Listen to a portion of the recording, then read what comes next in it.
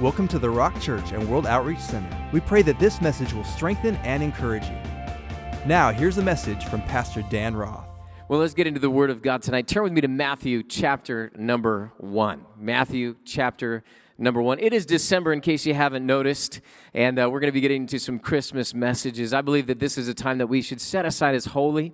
It's a time where we as the church ought to understand what the real meaning of Christmas is and why we celebrate, why it's so important. And so throughout the month of December, you're going to hear different pastors and different messages all about Christmas. And so I'm going to lead that charge tonight. You know, this year has had some distinct phrases that are unique to the times that we're living in. Have you noticed that? Throughout the year, there's some new things that have come forth. You know, usually during a year, you might get one, maybe two phrases at most, you know, something like that. I remember when, you know, my children started talking about that's lit, you know, and I was like, what on earth does that mean? You know, and I realized I was finally the old guy in the room, you know, because my parents used to do that to me. And now here I am going, how do you use that in a sentence? Could you know, I felt like a spelling bee all of a sudden, you know, could you use that in a complete sentence? And they couldn't, you know, and that sort of a thing. And even with texting and stuff like that, now they're not even coming out with new words. They're coming out with like new letter combinations, you know. That's like, you know, the craziest thing. But who would have dreamed of things like social distancing being such a big thing, you know, social distancing? How about this? Mask shaming. That's pretty specific to this year, isn't it? Mask shaming, you know. Why would someone want to shame someone over a mask, you know? How about this one? Essential workers. These are all things that we really this year have defined and have come to know as terminology from this year. In fact, the words essential and non-essential have been hot topics this year, you know. There's been a lot of debate. There's been court cases over what's essential and what is non-essential. But as we launch into the last month of this year and look forward to celebrating the birth of our Lord, God would have each and every one of us to know that Christmas is essential. Can I get a big amen on that one? Can I get a hallelujah and a hand clap on that one? Come on. Christmas is essential. Like the song says, it's the most wonderful time of the year. Why? Because we set aside time to celebrate and to remember the birth of our Lord. Now, we understand and we know that Jesus most likely was not born on December 25th, right? The shepherds were keeping their watch by night. They usually did that in the spring or in the summer months when it was nice and warm out. Winter months got cold. You know, Israel is a desert. It's much like California. In fact, when I went there, I looked around and said, man, I recognize this place, right? It looks like home. And so, you know, for me, it was like I saw Mount Tabor, and I said, that could be in Temecula. You know, it was just like one of those things. But here they are, and they're keeping their watch by night. So it was most likely a time of year, maybe in the spring. Might have been that time that, you know, the lambs were birthing, and so there comes the Lamb of God born into the earth. But regardless of that, we need to set aside some time because we don't know the exact day and we don't know the exact time that Jesus was born. Therefore, we need to find some time. And thank God there was a church that set aside some time to celebrate the birth of our Lord. Now, there might be people that say, well, wait a second. They put it on a pagan holiday where the Druids were going into the forest and they were worshiping trees. And how dare you have trees in the sanctuary? Can I tell you something? I don't care if a Druid worshiped a tree centuries ago or not. My God made those trees, and all those trees point up to Him. The Bible says that all of creation speaks to the glory of God, that you can literally find the Godhead in what is created, Father, Son, and Holy Spirit. Therefore, when I see a tree with lights in it, I think about Jesus is the light of the world. And trees throughout the Bible represent people. So Jesus said, you are the light of the world. And so I have no problem having trees because God made those trees. They point to God, and the lights in the trees are lighting the way of salvation. They represent the light of the world, Jesus Christ on the inside of us. And so we're not here worshiping trees. We're not here trying to do some pagan holiday. We're not mixing culture with Christianity. No, we're just setting aside some time to focus on Jesus because His birth is essential and Christmas is essential. I had you turn to me to Matthew chapter number 1, verse number 18. Let's start out reading Matthew chapter number 1, starting in verse number 18. It says, now the birth of Jesus Christ was as follows. I love Matthew. He just gets right to the point. This is how it happened, y'all. After his mother Mary was betrothed to Joseph, before they came together, she was found with child of the Holy Spirit. That's pretty plain and clear terminology, isn't it? He says they didn't have marital relations yet, but she was having a baby. Verse number 19, then Joseph, her husband, being a just man. Everybody say a just man. I want you to mark that in your thinking. And not wanting to make her a public example, was minded to put her away secretly. Now that put her away, they were betrothed. They weren't married yet. Okay, but in this time, that betrothal, that time of being fiancés, that time of being engaged was actually like a legal marriage, even though they had not yet consummated the marriage or come together yet in their home or bringing everything together, having the celebrations and the ceremonies. But it was like a legal marriage. It was like going to the courthouse, if you will. It was legal. It was binding.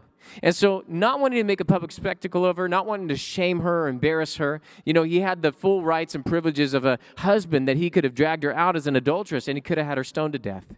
But because he was a just man, he was just going to quietly, secretly, just kind of cut it off. He's going to put her away, and that would have been like a divorce.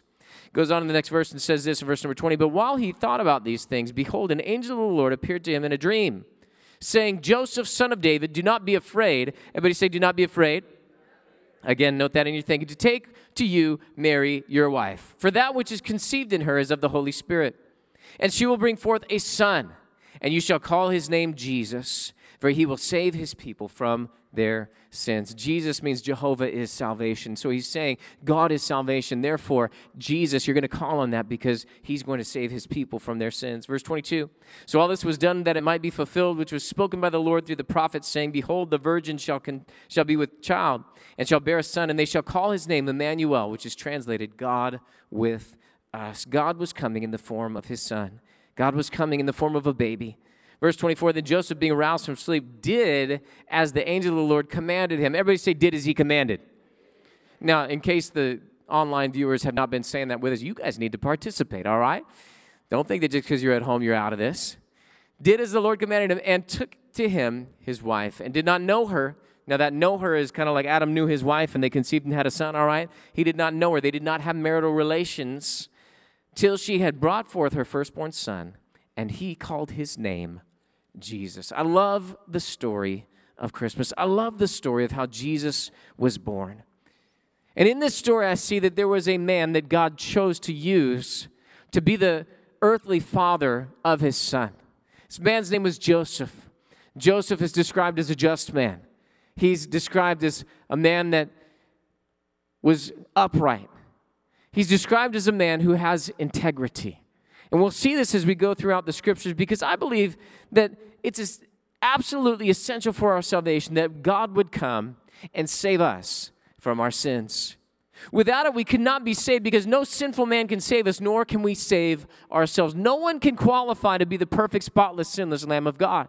That's why God had to come in the form of his son and live that life in front of all of us to show that he is perfect and to die an innocent victim, therefore qualifying to take the punishment of our sin upon him. And so here it is, that it had to be God reaching down to lift us out of the grave that we were dead in. See, the Bible tells us we were dead in sin. We were buried in the grave already spiritually.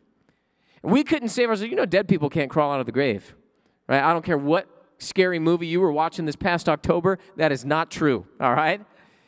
We cannot, as we're dead people do not climb out of graves. Only the living can move and breathe and act and do. And therefore, we could not save ourselves because we were dead in sin. Therefore, God had to reach down. He had to condescend to the level of a man. Jesus had to come in the form of a baby. And he had to come and save us from our sins. So this Christmas, do we just sit by and do nothing? Well, absolutely not, right? Do we just remember and be grateful? Well, yeah, those are good things to do, but not just that.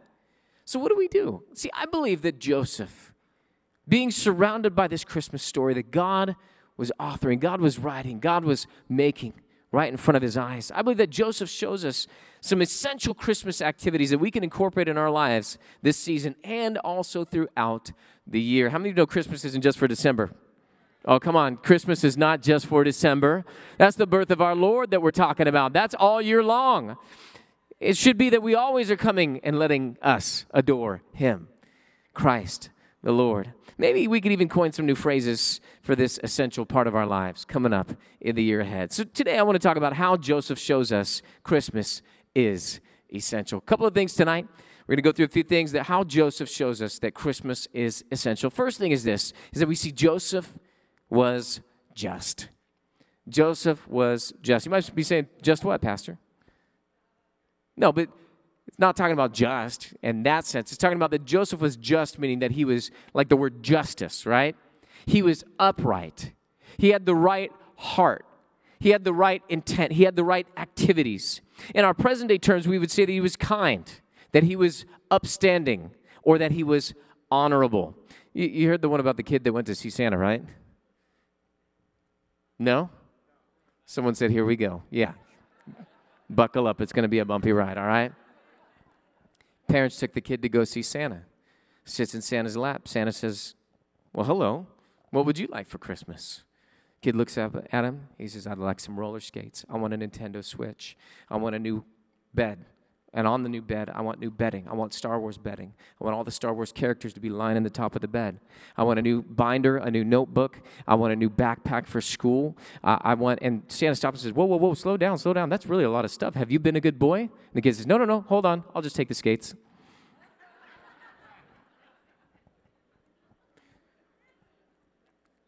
See, Joseph was upstanding. He was upright. He was just. He was honorable. That's why when he found out his fiancée, and remember, this is the fiancée whom they had not yet come together and consummated the marriage, that fiancée, right?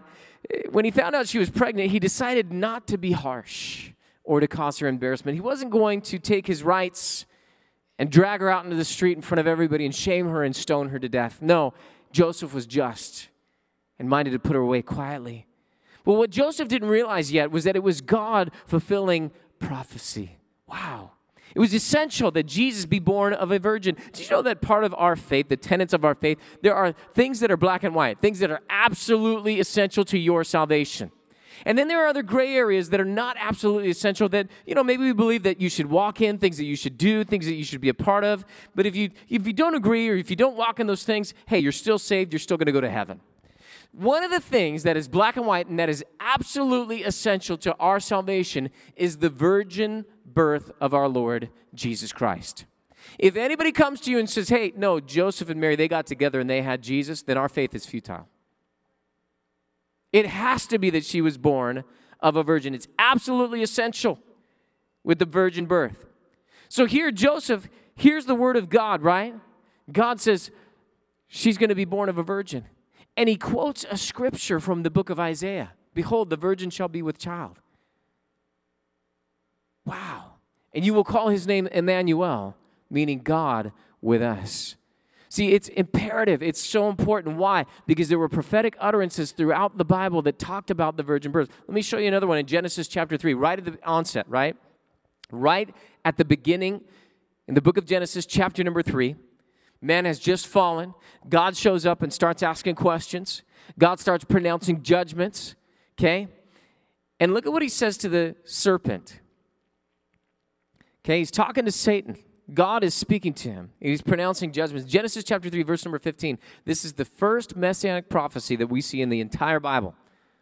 And that first messianic prophecy is one that points to a virgin birth. Look at it in Genesis chapter 3, verse 15.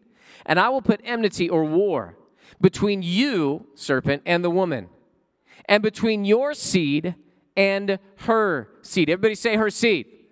Did you get it online? Hopefully you guys are tracking. Her seed. Notice the capital S, all right? Her seed. He shall bruise your head, and you shall bruise his heel. In other words, in some other translations say he will crush your head, right? That Jesus is going to come and destroy the head. The headship meant the authority, right? So the devil had just usurped authority. He came in through the side door and he said, hey, Eve, if you eat, that's not a bad thing. You'll be wise. You'll be able to determine good and evil. You'll be like God, right? Eve saw on her own that the fruit was good to make one wise and good for food. And so she ate, she gave to her husband. Her husband willingly rebelled and they entered into sin. And in doing so, Adam, who had the title deed, handed that over to the devil, spiritually speaking. So now the devil has authority. That's why he's called the God of this world, lowercase g. He's not like God. He's not equal to God in any way. He is a created being. He has limitations. God is boundless, right? And therefore, he's the lowercase g, meaning that he has authority for a period of time. He's got a lease on the earth because Adam signed it over to him. But his lease is up in Christ Jesus because Jesus came and he crushed his head. He took out that authority and he took back the keys of the kingdom when he defeated him on the cross. And therefore, Jesus now has that authority and he's given it to the church. But it also says that you shall bruise his heel, right? Meaning that Christ will go through sufferings. As he's crushing that head, it's going to harm the Christ. Jesus had to suffer. You say, Pastor, well, wait a second. I didn't see the virgin birth in there. Let's go back real quick. Between your seed and her seed. Between your seed and her seed. Okay, let me break this down for a second. The seed of the serpent, right, is anything that produces forth from him. The seed of the woman, this is the one to come. This is the Messiah. How do I know that? Here's the reason why. Because in anatomy class, you probably learned, and maybe biology, right, life sciences, that sort of a thing. You learned about human reproduction. Okay, I'm not going to go there because I know there's little ears, so parents, if you want to just go ahead and cover the ears. I don't know why the past 2 messages we've been doing this so much so lately. Get a clue. The children's ministry is open. Let's get the kids over there, and that way you can come and not have to be putting hands over your ears, all right? Praise the Lord for that. So here's the deal, is that in human reproduction, the male carries the seed. So the seed of the woman doesn't make sense, does it? Because the woman doesn't have the seed. The man has the seed. Okay? Basic science, guys. All right? You guys learned about this in class. Everybody's like, don't make a move. Don't laugh right now. Don't snicker. Don't do anything. Just sit there, eyes ahead. My goodness, is he really talking about this? Yes, I am. Because it's so important to understand that right from the onset, if there was a seed of the woman, that meant that there had to be something supernaturally produced in a woman's body. Behold, the virgin shall be with child. How can that happen unless God gets involved and does a miracle and does something supernatural? See, our Messiah did not come through the bloodline of man because man was flawed. And I've talked to phlebotomists and doctors about this. The bloodline, the DNA comes through the man. Therefore, if it was a physical thing, it would have been passed through the father to the sons, right? But it's not a physical thing, it's a spiritual thing. But even the physical speaks of the spiritual. Therefore, God said, I don't want the man's lineage to determine this because man rebelled. It would have to come through the seed of the woman. Therefore, it would be pure spiritually speaking because the picture of the natural is what God is speaking in the spiritual. Did I lose you? You guys got this? See, that's why it's so important that we understand the virgin birth is essential to our salvation. Okay, now let's bring it back to Joseph being a just man. Okay? Because if the essential of our faith is a virgin birth, when Joseph heard the word of God through the angel, and he believed and he took Mary as his wife, guess what he was saying? He's saying, I'm coming in agreement with what God is doing on the earth. And he also didn't do anything to get in the way of the prophecy. Okay? He shows us his integrity in verse number 25. Let's take a look at it. Matthew chapter 1, once again, verse number 25. Take a look at it with me. It says this. It says that he did not know her till she had brought forth her firstborn son. What is Joseph saying? He's saying with his life, I value the prophecy. I value the Son of God. I value the virgin birth. I value this essential that I will not even come near my wife, even though every man knows that when you're betrothed to your wife, you want to get near her, right? There's that desire, there's that passion, that burning in the flesh that happens. And yet here Joseph is so honorable, so integrous that he did not know, like Adam and Eve knew one another, and then all of a sudden a baby came along. He did not know his wife until she had brought forth her firstborn son. Wow, what integrity and what honor for God. Joseph was a just man. And in our lives, we need to value and honor God so much that we are just in all of our ways. What does that look like? That means that we're not going to get in the way of what God is doing. That means that when we hear the word of God, that we give it the reverence and the proper place that it needs. That means that when it comes time for Christmas, when it comes time for church, when it comes time for Easter, when it comes time for the holy things of God, that we are setting those things aside in our heart, and we're not going to do anything to get in the way of what God is doing, that we're going to be upright in all of our dealings and in all of our ways with God and with man. Is anybody listening today? Second thing is this, is that Joseph wasn't afraid. I love this. In fact, you can read about Joseph leading his family. Joseph heeding the voice of God, heeding the voice of angels that God was speaking to through those angelic voices. Notice the very fact that the angel told Joseph not to be afraid. And then in verse 25, Joseph takes Mary to be his wife, shows that he wasn't afraid. You say, well, of course not, right? He was told it was okay. But Joseph could have been afraid of what others would say about him. Think about this. This man was an upright and just man, and he had a reputation with others. And to take a woman as his wife who was already pregnant before they had the marriage ceremony, people were going to notice. People were going to talk. People were going to see. People were going to whisper. They'd be talking about him, talking about his wife. Eventually, they'd be talking about his child. And you can see that in the Word of God. We were not born of fornication, they shouted at Jesus. That thing followed them all their lives. And yet Joseph wasn't afraid of what other people would say about him. He could have been afraid to jump into fatherhood. Wait a second, I'm going to be raising God?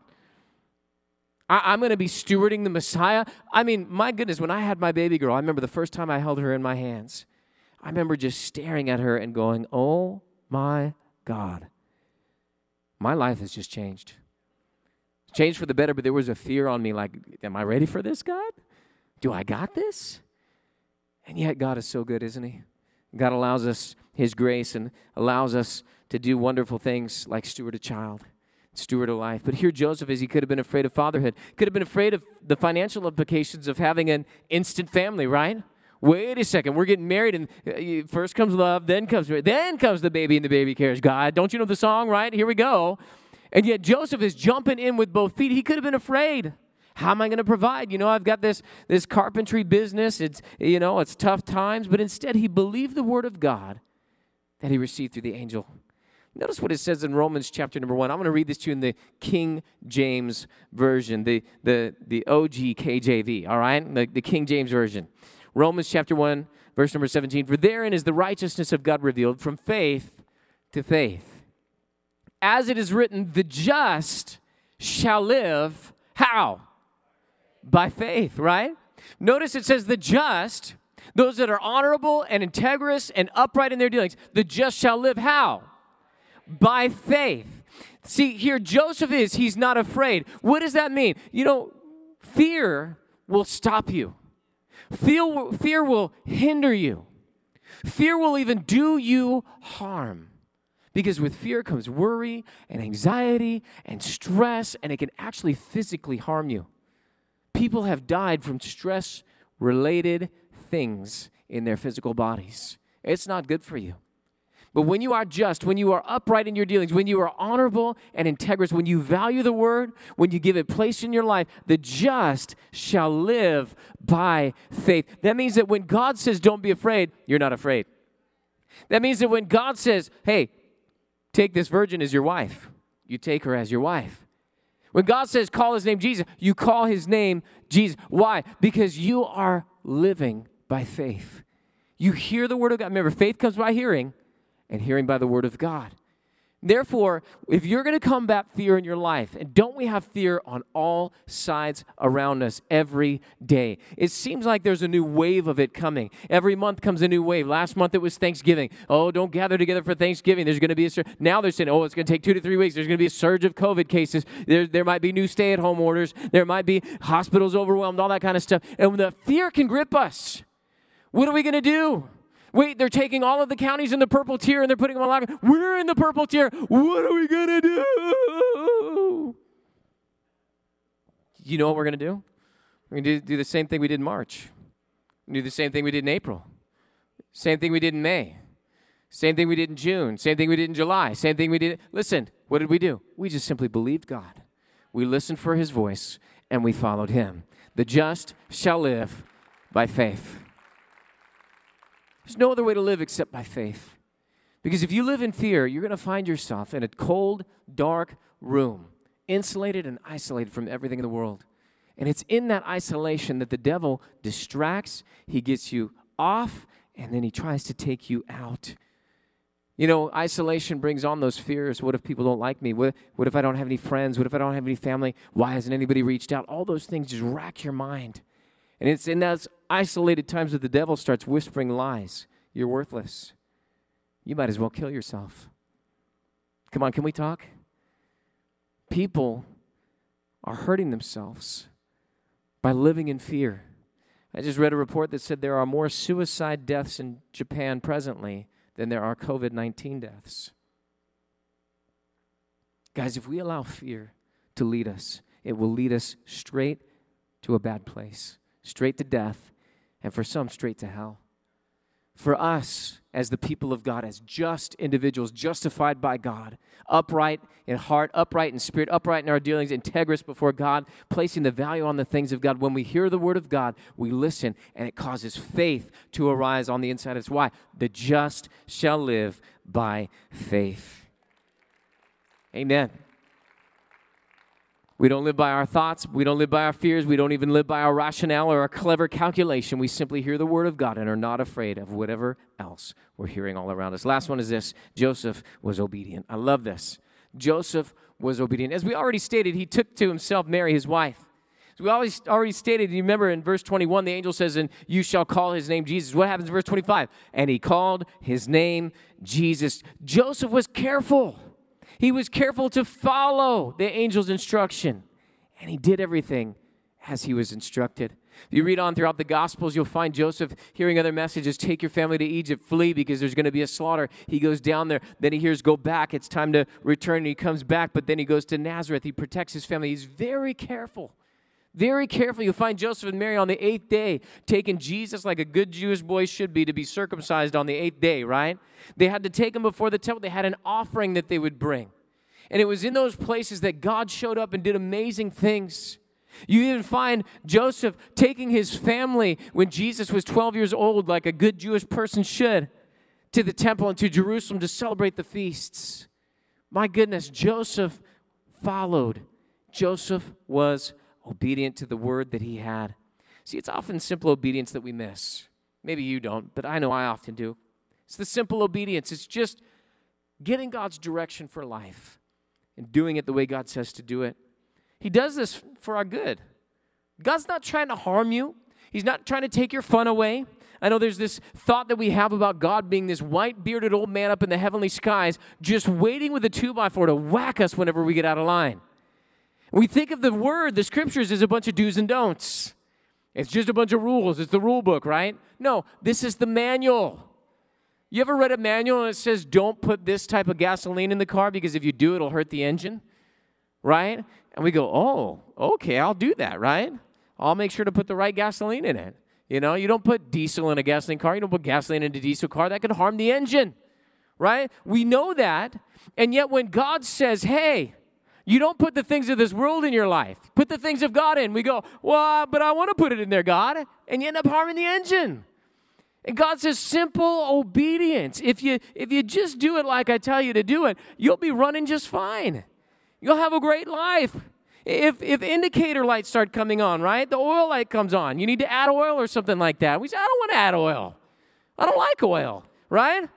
And we end up burning up the engine. It seizes on us after we stress out for a long time. And God is saying, would you just simply listen? Would you fill up on the Holy Spirit? Would you allow that oil to keep the engine running smooth? Would you just do what I ask you to do? Any married people in the place tonight? All right, I see you guys. All right. So husbands, did you dress yourself or did your wife dress you tonight? I was wearing dark green pants earlier today. You will notice my pants are no longer dark green. And the reason why is because when I got home tonight and I sat down at the dinner table and was eating dinner, my wife came in and looked me up and down and said, you're not wearing that. And I said, woman, yes, I am. And she said, oh, no, you're not. You're either going to change the shirt and the shoes or you're going to change the pants. One or the other, because that don't look good. And I said, honey, I am a man. I'm not doing all that. This is fine. The people will love it. She says, no, they won't. And I looked at my 15-year-old daughter over my shoulder, and she's just over there shaking her head. And I'm like, what? And she says, Dad, it doesn't look good. And I said, pfft. And I kept eating my dinner. But if you notice,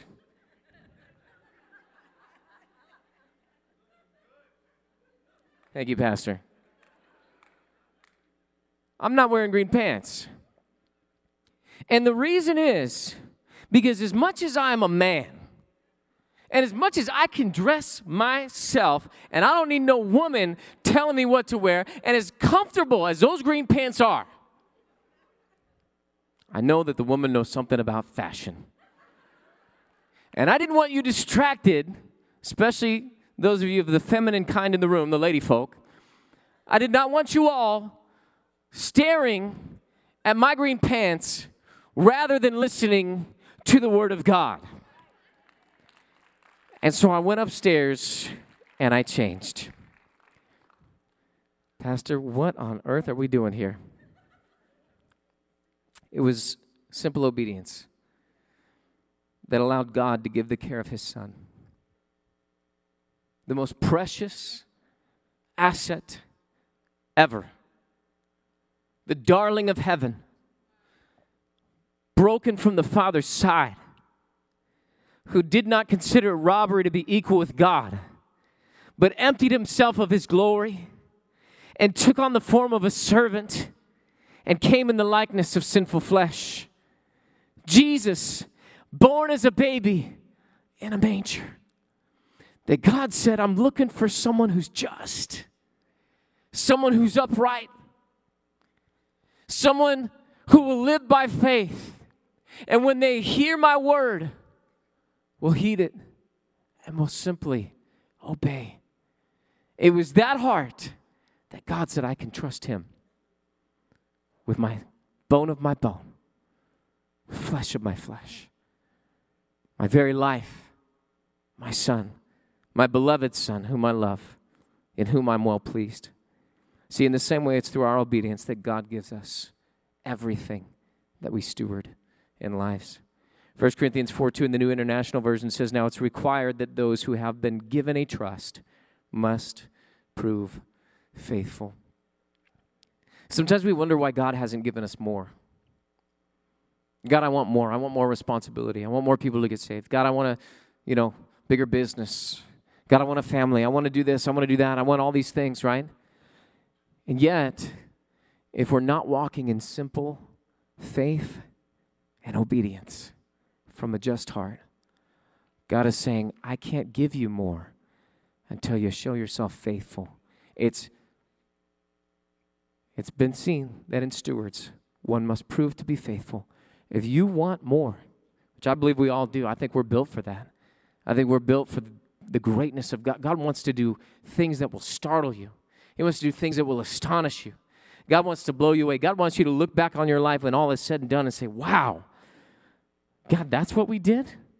Man. Thank you for listening to the Rock Church and World Outreach Center. If this message spoke to you, please share it with us. We'd love to hear from you. You can find more information at www.rockchurch.com.